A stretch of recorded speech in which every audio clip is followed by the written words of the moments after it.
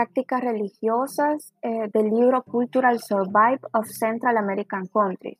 El Salvador predominantemente católico. Es cierto que se han identificado algunos grupos de protestantes en las zonas occidentales y centrales del Salvador. Esos pueden variar sus tamaños.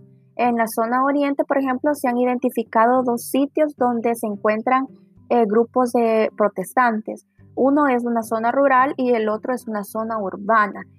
Se puede decir que dentro del mismo barrio existen conflictos entre familias de diferentes religiones.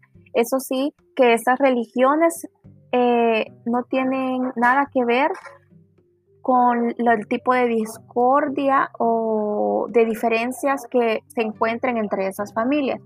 Bueno, es importante identificar las actividades religiosas practicadas por los católicos, pero primeramente delimitar quiénes las realizan.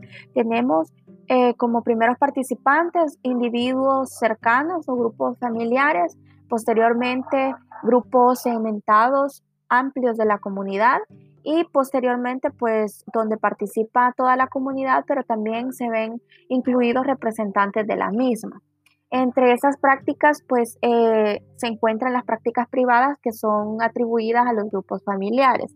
Estas pueden ser peregrinaciones, oraciones a los difuntos, a un fallecido, etcétera. Esas prácticas pues pueden variar dependiendo los sitios y quienes la practiquen. Para enlistar algunas de las prácticas religiosas salvadoreñas, pues tenemos las oraciones a los santos en su día, prácticas de novenarias.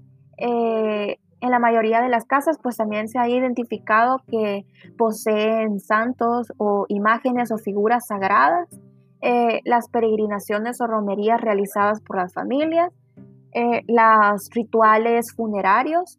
También se pueden encontrar las hermandades o cofradías que se dedican a hacer cierto tipo de actividades religiosas en comunidad. Y una de las actividades más común encontrada y celebrada en todo lo largo y ancho del país, que son las fiestas de Semana Santa y Navidad.